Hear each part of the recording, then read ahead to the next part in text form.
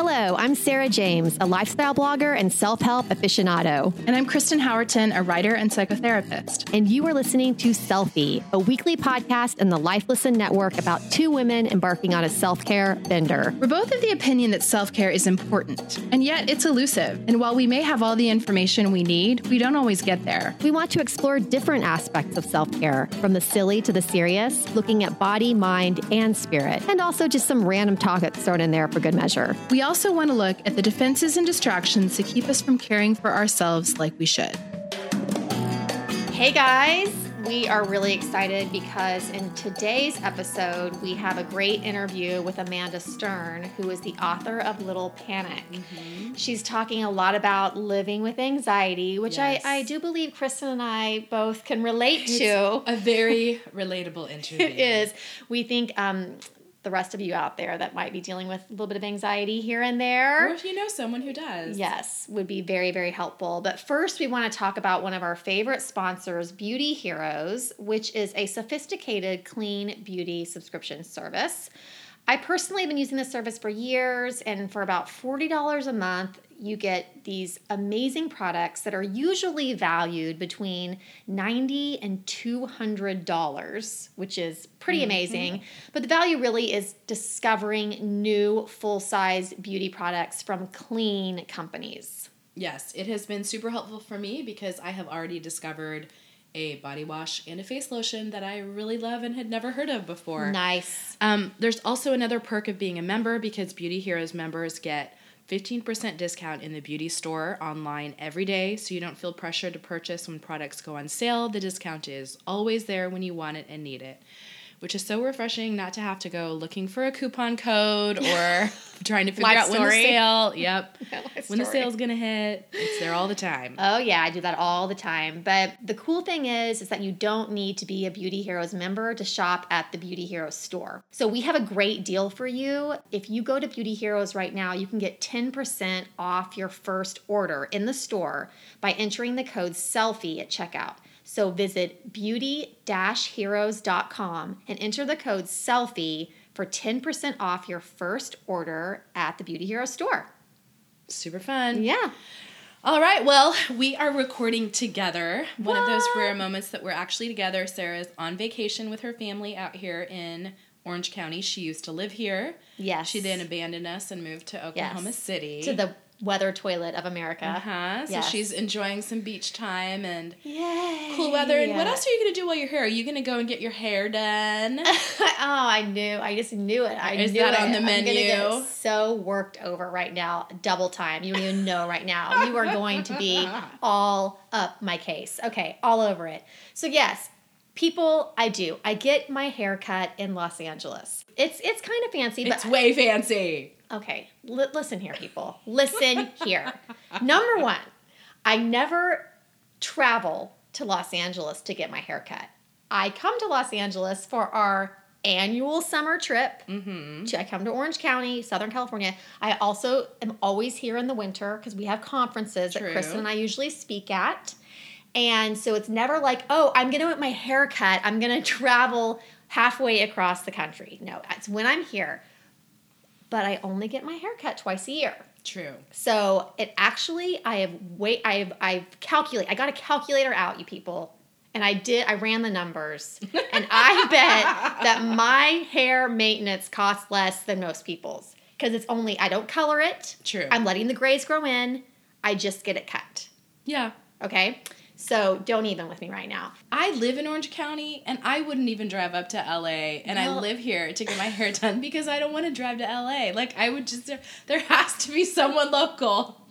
First of all, there is no one local. I'm telling you. Even though my hair looks pretty, like it's not that hard to cut, my hair is kind of hard to cut, and he does certain things to my hair, like parallel undercutting it. Do you know what that is, a parallel undercut?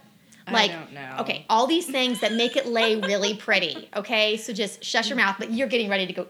You're going to go crazy on me right now. Are you ready? I know. Okay, so besides the hair, my daughter wants to get her ears pierced, okay? And I've always told her 10 years old. And she's only 8. But she's an incredibly responsible 8. Would you not agree? She completely is. Yes. I mean, she's very much like India. Yeah. You know, we got our little Enneagram type 3 daughters. For sure. She's going to be the one that is, you know, making sure she's cleaning them every night, watching them. Well, did she make you a PowerPoint presentation to argue that she should get them done? She didn't. Like that's what India did for me about shaving her legs. Yes. A PowerPoint. I did not get PowerPoint, I think only because she doesn't know how to do PowerPoint, but India should probably teach her while I'm here. Oh. But she actually, when I said I was thinking about it, I was at an event in Oklahoma City. I received a text from her that she's like, well, I've been doing a lot of research, and it seems that I should have my ears pierced with a needle opposed to a gun. Oh my gosh. I do think that I should have a squeezy stress ball, so if maybe we could buy one beforehand, it might help with my anxiety. Like, she had a whole list. She has spent the past 2 weeks researching getting her ears pierced. Like, she's really ready, and I'm like, okay, you know what? We're going to do it because I actually would like to get a couple more piercings in my ear as well. Mm-hmm. So I knew I was going to be here. Mm-hmm. And you know me, Enneagram 3, four wing, special snowflake. I was like, well, we're going to go to the best of the best. You're going to go to the ear piercer of the stars. Yes. Well, yeah, we are. We are. Malou actually found out through her research that he did pierce all of Beyonce's piercings. Oh yes, boy. This is happening. So we're going to see him on Saturday to get my... You're driving all the way from Laguna Beach to LA through traffic. Yeah, 2 days after I get my haircut. Sarah! Why? There are perfectly good piercing studios in Orange County. This is Orange County. I know. Costa Mesa. I know. But you know what? For me, it is all about the experience. And she, let me tell you, she feels like she is so special right now. She's like, we're going to go to this guy. She's researched his bio. She's like, did you know that Brian Keith Thompson did blah, blah, blah, blah, blah? And she knows everything about him. She's watched videos because he's on a lot of, you know, whatever he's done. TV and shows, the piercings, whatever. So we're going to him, and she's going to get her ears pierced. Brother. So we have 2 special snowflake events, not just my hair and my ears. And it's probably, it's probably going to cost a lot of money. It's going to just take up your entire day and cost a lot of money for you guys to feel like which is worth it. Okay? Which is so worth it. We will just walk out of there, our heads held high. We just had Brian Keith Thompson pierce our ears. This is your Enneagram 4 is strong. It is. It really is. It's so interesting. And I think that she is a wing 4 too. Because she started researching him, and she's just like, okay, Kristen gave me so much crap about this. I mean, we toned it down right now. She was giving me so much crap about this. And I was like, well, because let me say, the piercer that did my girls in Costa Mesa is amazing, which I totally and renowned. Yes. So I'm like, why would you do that when, like, it's not like you're like, I don't know who I could go to. I'm like, Derek could totally do it. Shout out to Derek at Barbella Studios in Costa Mesa. But then you're like, well, I just think we want to go. But okay, to the whether or not our daughters are wing 3-4. This is, you're not supposed to, like, guess at your children's Enneagram, but we just keep doing it. I know.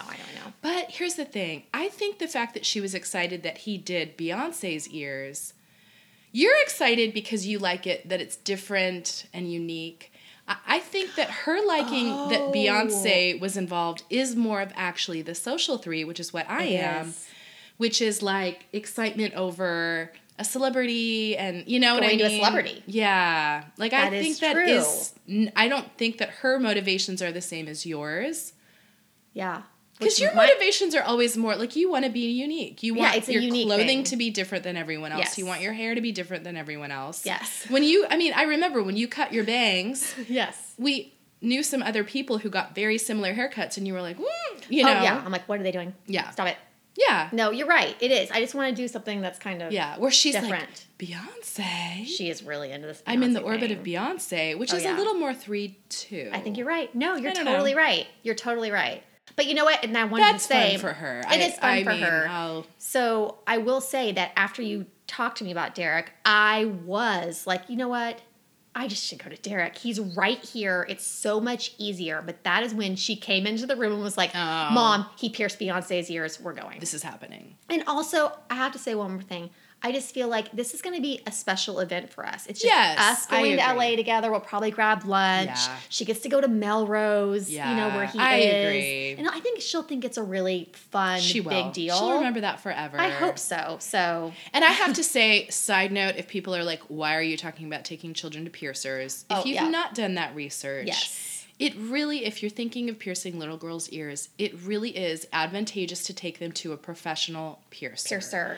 Rather than going to a place in the mall that does the guns. Which is blunt force trauma to an ear. It is. It's not good for the ears. It leaves them prone to way more infection. You're having, oftentimes a 16-year-old who got a job at Claire's poking them in the ear. And I did that with India the first time. And it got infected. We had to grow it all back in. Oh, my gosh. So that's why I do a professional piercer. Yes. Now, I will say, it can be intimidating because oftentimes piercers' offices, I love the guy we went to, Derek, but, you walk in and it's like, everyone has super weird piercings and tattoos and they're playing gangster rap. Yeah. But the guy that we went to was so kind and so nice. You just have to find the right place. Yeah.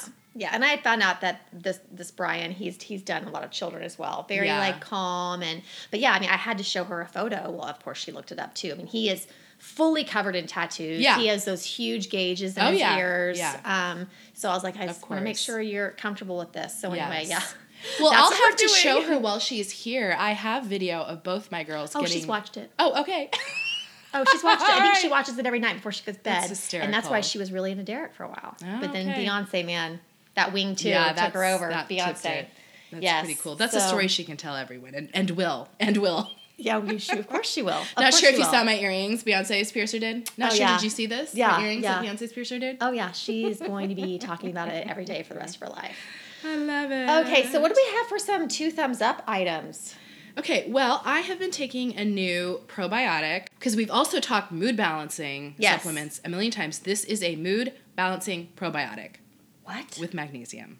Yep, it's called Probiogen, and so it is supposed to help with stress and mood and also the things probiotics do in terms of regulating your gut, your tummy, all that kind of stuff. Oh. All in one.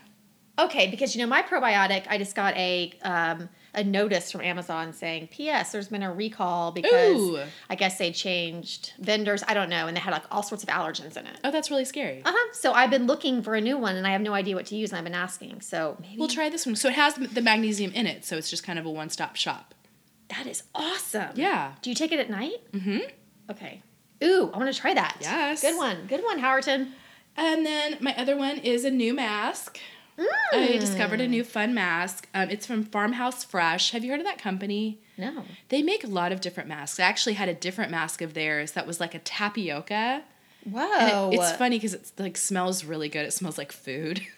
Yeah. So the tapioca mask of theirs that I have used before is more of a kind of exfoliating mask. But this new one that I tried of theirs, it's called Mighty Tidy, and it's a tightening mask. Ooh. So it has turmeric and banana in it. It also smells really good. It smells like you could eat it. But it really tightens up your skin. Firming. Yes. Oh, good. But it doesn't dry. Nice. Is it drying? No, it's not too drying. Okay. Mm-mm. Ooh. Yeah. All about the firming. Mm-hmm. Okay, well, I've got a cookbook. Okay. By Melissa Clark. Do you guys know Melissa Clark? No, tell me. I don't know her. Oh, I'm so in love with her. So this cookbook's called Dinner Changing the Game. And every single thing in this cookbook I want to make. But her whole premise is we've kind of all been taught that you've got to have that protein, that side dish, the salad, all these different things. But she kind of makes these one tray meals that are delicious with beautiful vegetables and proteins. But it's all one thing. A beautiful roasted chicken on a bed of kale and where it's all cooked together, opposed to having to make these side dishes and stuff. I love this cookbook. I've made so many things in it. It's amazing. If you guys are looking for a cookbook, yum, you've got to do it. And she's just very focused on fresh. You can locally source all of that stuff. So love that. And then my other one is I'm going 3 summers strong with these tank tops. My tanks I like to be sleeveless, obviously. Yes. But I don't like to expose my chest. I like crew neck tanks. Yeah. So they essentially kind of look like, I guess, muscle tanks. Muscle tank. A muscle Well, tank. I think that's a really modern look right now. Yeah. And I'm a side sleeper. I've got side sleeper wrinkles on my chest and the rashes, the rashes. Oh, the Grover's disease. Grover's. If you don't know what we're talking about, you're going to have to go back and catch up. But yeah. we both have some weird old man skin condition. We have an old man skin condition. So these are made by Madewell. They're like Love the whisper Madewell. weight. Now I think, Yes. I'm pretty sure you like the V-neck of this. I do. I was wearing it all day yesterday. Yes. Okay, so let's talk about what this whisper cotton is, yes. first of all. Yes. I can't explain it because it's thin. But very flattering. Very flattering. Like, I don't know how those two things work together, but I've only found it at Madewell and J. Crew. Yes. It's like a thin yet substantial. Yes. I don't know how to explain it. I can't either. It drapes really well. It drapes really well. It does not show any rolls. And it's cotton. So, I mean, you wash and dry them. It's no sort of rayon, or any sort of stretchy in it. It's cotton. It's feather wet. They wash well.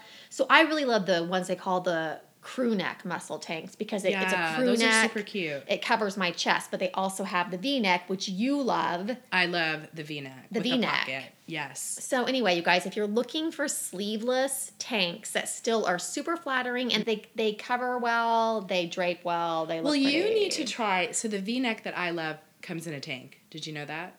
No. And it's substantial. Like, it's not spaghetti strap. It's pretty substantial. So you might like that too. It's not a low V. Okay, yeah, because the low V's I just cannot do. Yeah, no. Okay, so loving these tanks. You guys check them out. We still probably have a little bit longer of this hot summer. Mm-hmm. So they're probably on sale right now at Madewell. They probably are. Guessing. Okay, so obviously we still are feeling the heat of summer, but autumn has arrived at ModCloth. It's fall at ModCloth. It's fall. You can put a little stylish spin on the season with classics like a tweed blazer or a corduroy jumper, not to mention bold silhouettes, rich textures, and yes, plenty of plaid. So ModCloth is one of our favorite sponsors because they have a ton of vintage-inspired clothes with really fun prints. What I love about them is that they really get women's bodies. They are pro-women. Their dresses always fit me really well. They're designed by women for women in a full-size range from extra, extra small all the way up to plus size 4X. Which is so nice. And plus, if you have a question about their fit, their team of mod stylists can hook you up with complimentary sizing and styling help. My favorite part about the ModCloth site that I have mentioned before, they have an entire category dedicated to dresses with pockets. Oh, yeah. It's like they know me. Oh, the pockets. Love them so much. So, to get 15% off your purchase of $100 or more, go to modcloth.com and enter the code SELFIE at checkout.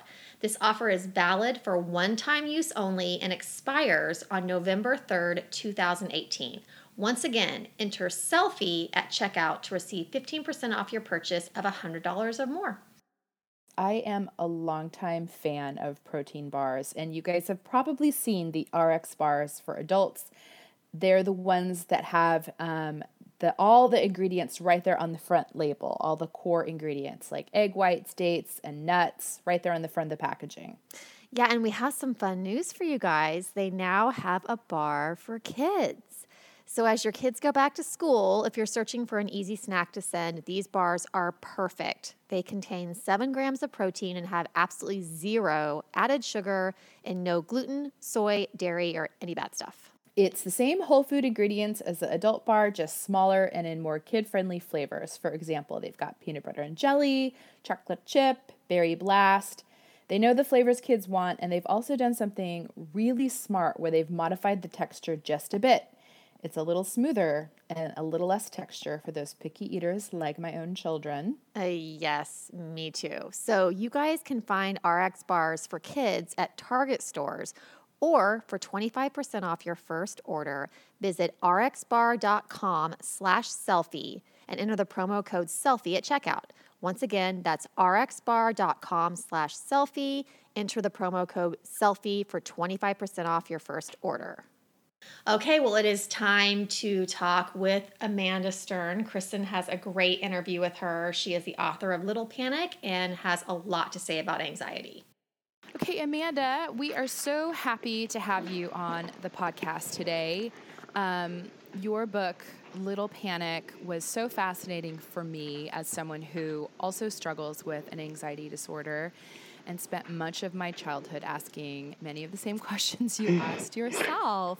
What was it like writing this book and kind of going back to all of these experiences in your childhood and kind of looking at it from an adult lens? It was really, really difficult. In some ways, I wasn't entirely able to look at it from an adult lens. Because the feelings are so powerful and they're so deeply wired into my physical system that in order to actually access the pain of the existential despair and the sort of somatic anguish of my childhood, I had to re-experience it. So I had to lie down a lot and call up the feelings in order to accurately put words to them. So it was horrifying. I still have sort of the 7-year-old fear of the 7-year-old feelings. Sure. So I was afraid that I would get trapped in some other anxiety dimension and never return. Right. So it was really, really difficult. And I guess the part of me that did have the adult perspective was that I do now have the emotional vocabulary and was able to sort of shrink it down to sound more like a child. And, I didn't have the perspective as a child, but I needed the child version of me to be able to articulate in a way that I had never done as a child outside of my own head. Right. Yeah. So, yeah. And you did such an incredible job of really putting yourself back in that place. Thank you. Which is a really hard place to be, a kid who doesn't really have the understanding of the language. I mean, when you were young, did you just assume that the fears and anxieties you had were just a part of life? I didn't. No, I thought I knew there was something wrong with me. But because I didn't have any evidence that this wrongness was natural or normal, I didn't think that it was a regular, ordinary thing that happened to people. So it made me feel like I was stricken by something mortifying, and I was really ashamed of it. I had a lot of siblings, and none of them responded to anything the way that I did. So even just in my house alone, I knew I had a framework. Contrast. Yeah. And then I had this whole garden life, in my backyard, where there were all these 30 other kids, and they were doing all these things and looking forward to all these things that to me were just horrifying. Like, who would want to have a sleepover? Right. And we're like, why would you want to leave your house to go to someone else's for dinner? What if you never were returned? Like, the choices that kids made were so weird to me. And I knew, and there are choices that kids make. Like, yes, I want to sleep at your house. And I just couldn't do that. And I knew that, all the evidence added up to some sort of difference in me that I felt very ashamed of. Yeah. Yeah. And how old were you when you got a name for it? 25. Wow. Yeah. Yeah, it went, and it started when I think it started when I was pre-verbal. Yeah. I have no memory of life without it. Yeah, it's interesting though, because I'm saying wow, but my own anxiety disorder was not diagnosed until post-college either. How old were you? I was in graduate school. Wow. And I thought I was just stressed about grad school. Right. I didn't have that contrast And so I had a very anxious mom, so I just thought, this is how everyone just worries all the time. You know, a lot of people have said that to me. I've talked to people about it post-book, and a lot of people say that was their experience. They thought this was just how life was. Mm-hmm. This was what life was. And I thought life was the opposite. I thought life was easygoing. You know, like I thought life was some way that it's not. Like your version of life was much more accurate. That it's filled with anxiety. Mm-hmm. But because my internal life was filled with anxiety, and I saw all these carefree kids, I thought, oh, life is like hanging out on a beach all day. Yeah. You know? Yeah. But it's not, sadly. But did you have anxiety when you were young? Very much. Yeah. Very much. So the parts of your book that I related to so much was just that constant inner monologue. Mm-hmm. And the constant intrusive thoughts and the constant, kind of magnification and catastrophizing of everything. Yeah. I just thought, didn't everybody lay in bed and think that a burglar was downstairs? And didn't everybody, think that the Russians were going to bomb us every day? And, exactly. Yeah. In New York, someone did. Yes, I did. Right alongside you. Yeah. And I don't know. I just thought that was all in my head. But I really appreciated the way that you wrote that. And I would say for our listeners, for those who do deal with anxiety, it was such a cathartic book to hear that portrayed. Cathartic and also like kind of mind-blowing. Like, oh my gosh, that is what I do. Yeah. But for those who don't struggle with anxiety, I hope people will read it because it's such an empathetic book, Like it's so hard to explain living with an anxiety disorder or living with, or experiencing a panic attack. And your book reminded me, not in content, but in terms of its ability to accurately describe being in the mind of another person, reminded me a bit of my experience reading The Curious Incident of the Dog in the Nighttime. Did you happen to read that one? I didn't read that, no, but I've heard a lot about it. It's from the dog's point of view or something? No, it was actually from the point of view of a young adult with autism. Oh, that's cool. It was written in such a way that you were in his brain, like and I don't have autism, but I, after having read it, felt like, oh, I get that experience a little bit more. I mean, obviously, how much can we get? But, I just feel like you did such a great job of helping people understand what it's like to be, to be in that space all the time. Wow. Well, thank you. I'm glad I succeeded at that. I mean, I really do feel like, as a person whose experience has been so different from those around me, that I've always wanted to know, like, what other people's experience being human feels like. Absolutely. And I wanted to be able to give that. Give my experience, here's what it's been like for me being human. Hey guys, what about you? Yeah. Just some sort of here's what happens inside my body and brain. And, I just feel like in some ways it made me feel safer in the world to do it that way. Absolutely. Yeah. And I really, I love New York City. I have always wondered what it's like, what's it like to live in New York City? I mean, as someone who's always lived in a suburb, and it was, in addition to being obviously a book about your experience living with anxiety, it was such a fun little peek into life in New York City. Yeah. What a backdrop. Yeah. I really miss it too.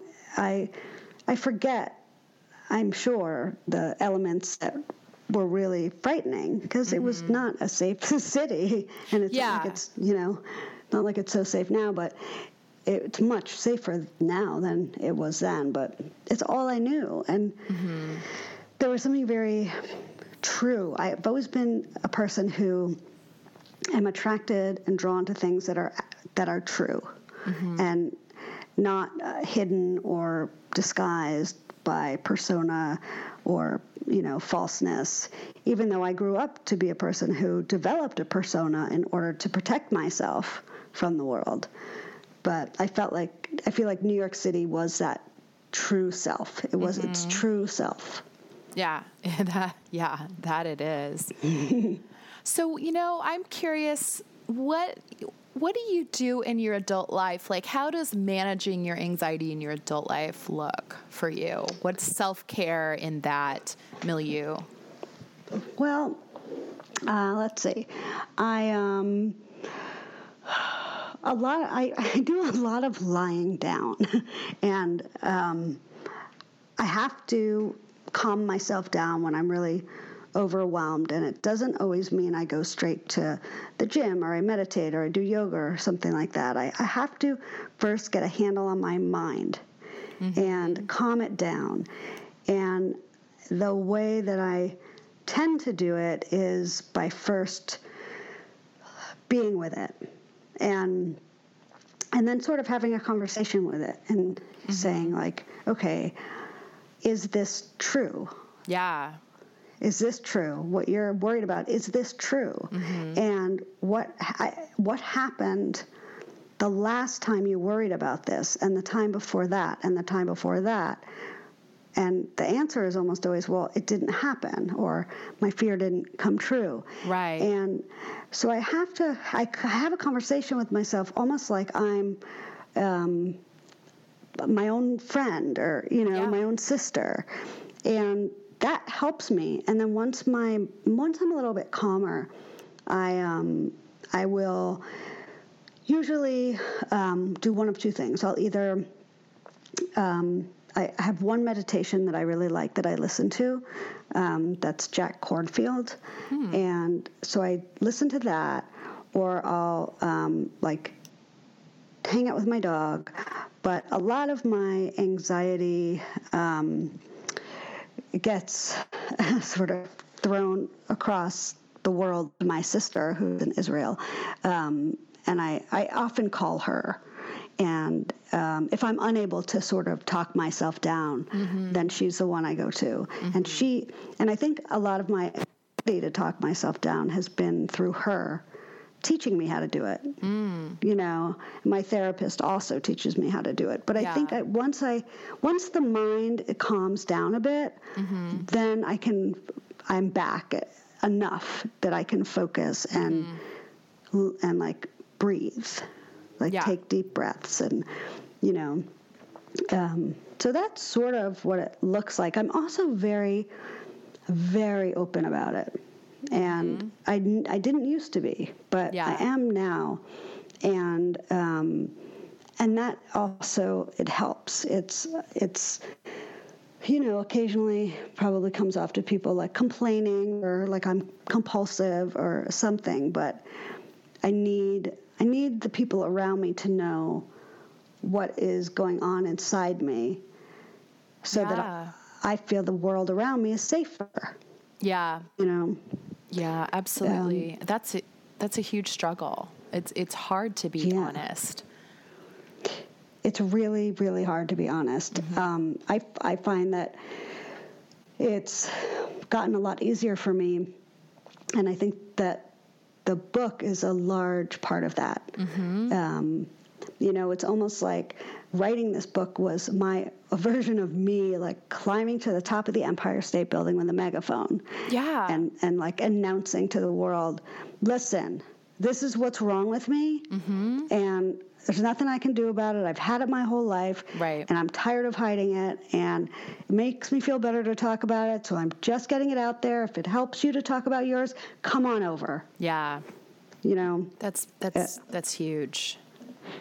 Yeah, what about you? What do you do? Well, it's interesting because I have a similar experience, only I didn't write a book, but I've been blogging, for the past 10 years. And it took me probably 5 years to start talking about my anxiety disorder. But it has really helped me to put it out there in the world, because I am a personality type that really doesn't want to reveal weakness or vulnerability. Yeah. And the result is that I walk around wound up and in my head, and I'm faking all the time, which only makes the anxiety worse, Right. Especially when, like you're saying, that whole idea of reality testing your anxious thoughts is huge for me. But when I don't ever speak them out loud, my brain isn't the best. My brain betrays me. Yeah. In what ways? Okay, for example, almost a month ago, I had a very minor surgery. It was a uterine ablation, right? Okay. So minor, not a big deal. I came out of it fine. After the surgery, my brain decided that I had an infection, that maybe my uterus was going to explode, that maybe it was going to fall out, that maybe my brain can create all kinds of creative health issues. Yeah, and I have a lot of my anxiety is wrapped up around hypochondriasis. And I don't want to say that to other people, because there is still that little part of my brain that knows it sounds irrational, but I want to hoard it and not share it. Yeah. But if I say it out loud to someone else, I can hear that it sounds irrational. Right. But I think also, is there any part of you that wants someone else to provide you with some perspective? Desperately, but the desire to appear to have my shit together, rides supersedes above that. it. Yeah. That's difficult. Yeah. But I understand it entirely. Yeah. I did speak it out, and I do have those, like your sister, those friends that I can say these things to and who go, Kristen, let's do some research on right. And or the friend who says, call your freaking doctor, call your doctor and go in and explain your anxiety and have him tell you that you're wrong. Let an expert tell you that you're, that the diagnosis you've given yourself without a medical degree is perhaps wrong. Yeah, I think that's a very good idea too. I often, when I've had minor surgery, and each time before I go, I say listen, I have a panic disorder, and I need you to just humor me by answering a few questions. Yes, and it helps. It does help. It does. I went in, for my follow-up for this surgery, and the doctor was very breezy and brief, because he doesn't think there's anything wrong. And he's walking out the door, and I said to him, this was my way of advocating for himself. I'm like, I know you don't feel you need to do this, but I'd like you to feel my uterus to make sure it's the right size, because my brain thinks it's not. You know? And so did he respond well? Came back in the room, felt it, everything's in the right place, and it shut it down. I came home and I stopped imagining that. Yeah. Yeah. Sometimes you just have to be your own advocate in some ways, or even if you feel like, oh, I can't do this for myself, do it for the organ, Yeah. Just be like, I'm the organ's advocate. Yep. Yeah. Yeah. But it is, it's vulnerable to say to people. I had a panic attack in the pre-op room, you know, and I'm just sitting there quietly crying. And I didn't do what you did, which was explain that beforehand. So then the nurse comes in and flips out, and I'm like, this is just what I do. This is the thing I do. Right. I'm sorry. I'm okay. I just have to walk through this. Right. But had I explained that beforehand, maybe perhaps asked, can I take something before? Yeah. That might have I think helped. it's a valuable thing to lead with. Yeah, it is. Even though I know I know how hard it is to be that vulnerable, but I also feel with doctors and in the medical community, it's really pivotal because they tend not to take you seriously when you show emotion. Yeah. And, if you're able to say somehow, I I have this thing, I'm on top of it. And I'm so on top of it that I'm sharing it with you so that here's what happens and here's what I do and here's what I need from you. Yeah. It's hard, but it is hard. It's helpful. Yeah. I'm curious if you have any advice for parents of anxious kids. Because, you're in your own life, it seems like your mom was not completely equipped, Right. Yes. Which, a lot of us aren't, when our kids present with things that maybe are not our own experience. But, what would you say to parents who've got anxious children? Well, I guess first I would say that parents should be careful not to try and raise the child that they want. Oh, so good. But to raise the child that they have. And you have to, adults not by and large, but a lot of adults don't take children seriously because their connection to their childhood self is so severed that they can't remember the seriousness with which a child feels. And I think that people like us who still have anxiety from childhood, that hasn't happened to us. We haven't disconnected. And so I think it's easier to take children seriously when you have an anxiety disorder. But I think that parents who don't quite get it need to take their children seriously. They're human beings, and they know what's going on inside, even if they don't have the vocabulary for it. So I think that that's one thing to do. Another thing I think that's important is to give the child space to tell you what's wrong by asking sort of more open-ended questions or reflecting on the state the child is in. Like, you seem really sad lately. Do you feel sad? Is there a reason that you're sad? And if you can't seem to get an answer from the child about it, you can say, well, if you figure it out or you want to talk about it and you want to figure it out, you can always come to me and we can do it together. Or you can, I like the idea of helping a child tell a story. And so, if you know that your child is worried, you can tell a story about the worry and sort of create a third person. And the child can give all of the anxieties and worries to this character.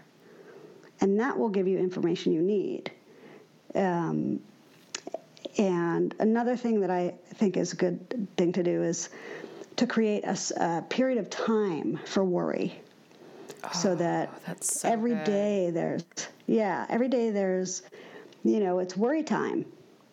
Let's take 15 minutes for worry time. And you go to a specific place in your house or your garden or wherever it is. You can be with your parent or you can be alone. And you can worry about everything that you have to worry about. You can write it down. Whatever it is whatever form that takes, you can worry for 15 minutes. But when you're out of the worry box or whatever it is, it's not time to worry. You can store it up and save it for worry time. But I think that so much. It helps kids organize and manage their anxiety throughout the day. And to know that worrying is optional. It's an optional behavior. Yes. Like one we can come into and come out of. Oh, that's exactly. So good. Yeah, and they could even write on Post-its throughout the day and go to the worry space and stick it there. That's so funny. I did an exercise similar to that without knowing with my own daughter who was getting obsessive about boo-boos and I have a thing here and I have a thing here, which of course me as, an anxious adult with hypochondriasis, I'm going oh boy, please, I don't want you to, to have this. And so, and it was getting to the point where I would literally pick her up from school and she'd walk up to me and report like every ailment, every mosquito bite that had occurred during the day.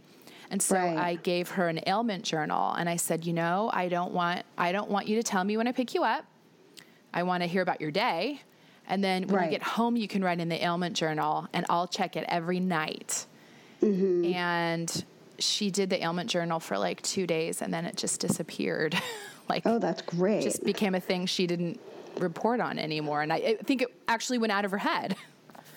Oh, that's great. It's so interesting when we give ourselves power over something, you know. But we also have to be careful how we model for, our worries and our behaviors. Yes. Because we pass things down inadvertently. Like she must have picked that up. For sure.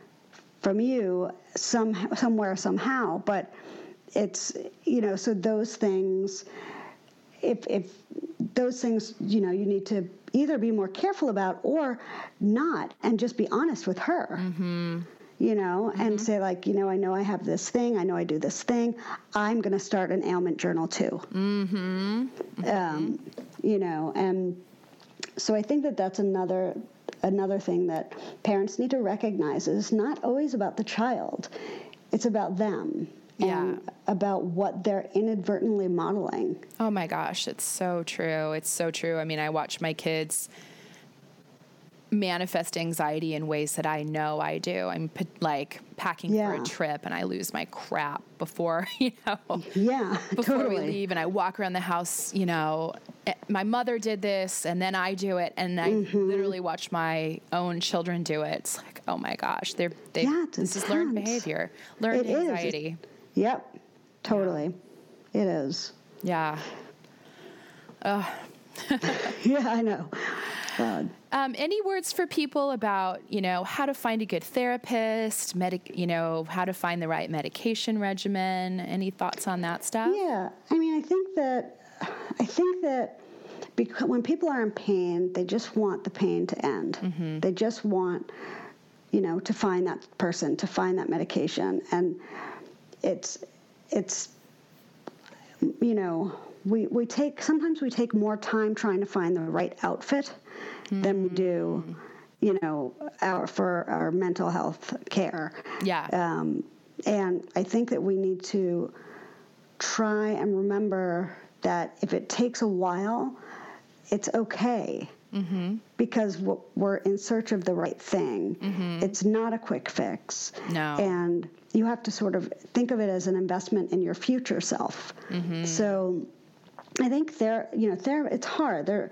Therapy and therapists are tricky because it's hard to know right away, are you the right person for me? But I think there are some basic things that people can know right off the bat. Like if you go into therapy and the therapist doesn't say a word and you're the one left to speak, that can be great for you, but I think it's very hard for people with anxiety to be in that dynamic. Yes, so, I agree. I think a directive therapist is much better than a passive sort of psychodynamic, see what bubbles up kind of therapist is probably not best. Yeah, exactly. And so I think it's certain things to know beforehand, but also, I think people with anxiety are very in touch with what's happening inside their bodies. And if they are they go to meet a therapist and something is tight in their body or tugging or pulling or hot or pulsing, then that's telling you something. And you have to figure out what it's telling you. And, it's like a step-by-step process where you have to talk to the person, then check in with yourself. Talk to a person, then check in with yourself. Yeah. But I also think that getting recommendations is a great idea. Yeah. And it can be hard and, overwhelming and scary to ask someone. But if someone has a good therapist that you know of, you can ask your friend to ask that therapist for recommendations. Absolutely. And medication's a bit like that. It takes time. And I think that, some things will work and some things won't work. And if something doesn't work, it doesn't mean that nothing will. It just means that your chemistry and this medicine aren't compatible, and they're not going to date. Right. You know, and you're trying to find your compatible medication. Yep. Sometimes you have to take a cocktail. Sometimes you have to figure out the dosage. It's a pain, but it is. Once you get there, and you will get there, then it's totally worth it. Yeah. But yeah, it's. And I think your point is really good that we will spend time searching and researching. I mean, I probably spent 40 hours Googling, my the model of minivan I got, and like what was the best, and reading reviews, and it does take a lot to find the right therapist, and it does take a lot to find the right medication, and you probably won't get it right the first time. Right. Yeah, and I think the difference is that a more passive activity, like searching for the right car, you can just sit there and read and read and read, and it's sort of fulfilling in a weird way. Mm-hmm. But finding a therapist and finding medication is more active, and it's also putting yourself first, and that's hard. And it's fraught. It's emotional. It's very. Yeah, that's very true. Are you a fan of any specific type of therapy? Like, did you do CBT? I didn't. I keep asking my therapist. I'm like, I think I want to do CBT. I think I should do CBT. And she says repeatedly, it doesn't work on you. Interesting. I'm like, how do you know? She's like, because I have tried. I was like, you have? She's like, oh, yes. That's interesting. So I don't know if that's necessarily true, but but I have heard and read that CBT is phenomenal for people with anxiety, and I say definitely. I would just start there. If I didn't have a therapist, that's where I would start. Yeah, I think I would agree with that. That I think if people are starting out, it provides a framework. It kind of lets you know what a therapist is going to do. Right. And it's interesting because, even though your therapist hasn't done CBT, like a lot of what you described in terms of the way that you check your thoughts is very CBT, Right. Yeah. It's interesting. I do think that I've read so much about anxiety, and I think that I have internalized and incorporated some of the methods. It might be that I'm able to respond to CBT just reading about it. But when it's absolutely. You know what I mean? Yeah. So I don't know. Absolutely. And I would even say to listeners, if you're struggling to find a therapist, a good book on CBT can be super helpful. Oh my God. Books are unbelievable. Yeah. And they are also the thing, people disparage self-help books, but that is so naive. I agree. And it's just so naive and so painful. And it's a terrible thing to be spreading, that self-help is, for people who are, I don't even know what the stigma is, but it's really a shame because, self-help books have really gotten me through and really helped me, and also have been there consistently. When I am freaking out, I can calm myself down by opening one and reading something, and so, there's one particular book that I absolutely love, and I tell everyone to get it. It's called The Worry Cure. Do you know it? I love that one. Yeah. It's great. So good. Yeah. So good. I think reading is really helpful. And you can also read about the different methods of therapy. You could also, if you've had a lot of trauma, you could try EMDR. But I do think that long-term talk therapy in congruence with medication is it's really a powerful tool. Yeah, I completely agree. I think that, there's nothing quite like that combo. Yeah. Yeah, it's really good. Yeah, has gotten me through many. Me too. Years. It's just a matter. It's funny because it's just a matter of like when do you stop? I know, right? That's the thing that I am now sort of thinking about. my therapist, I've been with her for a long time, and every time I see her, she goes, we've been together a very long time. And she always says that to me, and I'm like, what are you trying to say? Is it time? But I don't think it's time. I don't think I'm ready. Yeah. And I'll kind of do the thing where I don't go, and then I'll come in for like a 6-month checkup. Yep. Yeah. I tried that. I did all right, it's like a weaning off. Yeah. Like, let's wean off, and we'll do once a month. And I did do that, but it turned out I got really depressed. And I think I need that. I think I need someone to check in with in that way. I need a stable, like parental figure in that way. I need someone giving me parental advice and guidance, because I don't have that. My parents don't do that. Yeah. They never have. Yeah. Mine did not either. Yeah. So if you have to outsource, you outsource. I think that's so good. Yeah. So I'm paying her to be like a type of mother. It's really funny. Yeah. But I mean, that is therapy for a lot of people. It's sort of that, reparenting, correcting parental trauma kind of a thing. Yeah, exactly. All right. Well, any last words for our listeners on, managing anxiety or supporting people who have it? I guess, let's see. I guess I just want people to feel less afraid to be open and to share their struggles with other people, because I think that they'll learn by sharing that they are not alone. Absolutely. And that people around them are just as afraid to share their worries and their concerns as they are. Absolutely. Yeah. So talk about it. And I sincerely hope our listeners will read your book. It's an incredible empathy builder if you do not have anxiety disorder, and it's incredibly relatable if you do. And it is available everywhere books are sold. Amanda, thank you so much for joining us. Oh, thank you for having me. This was delightful.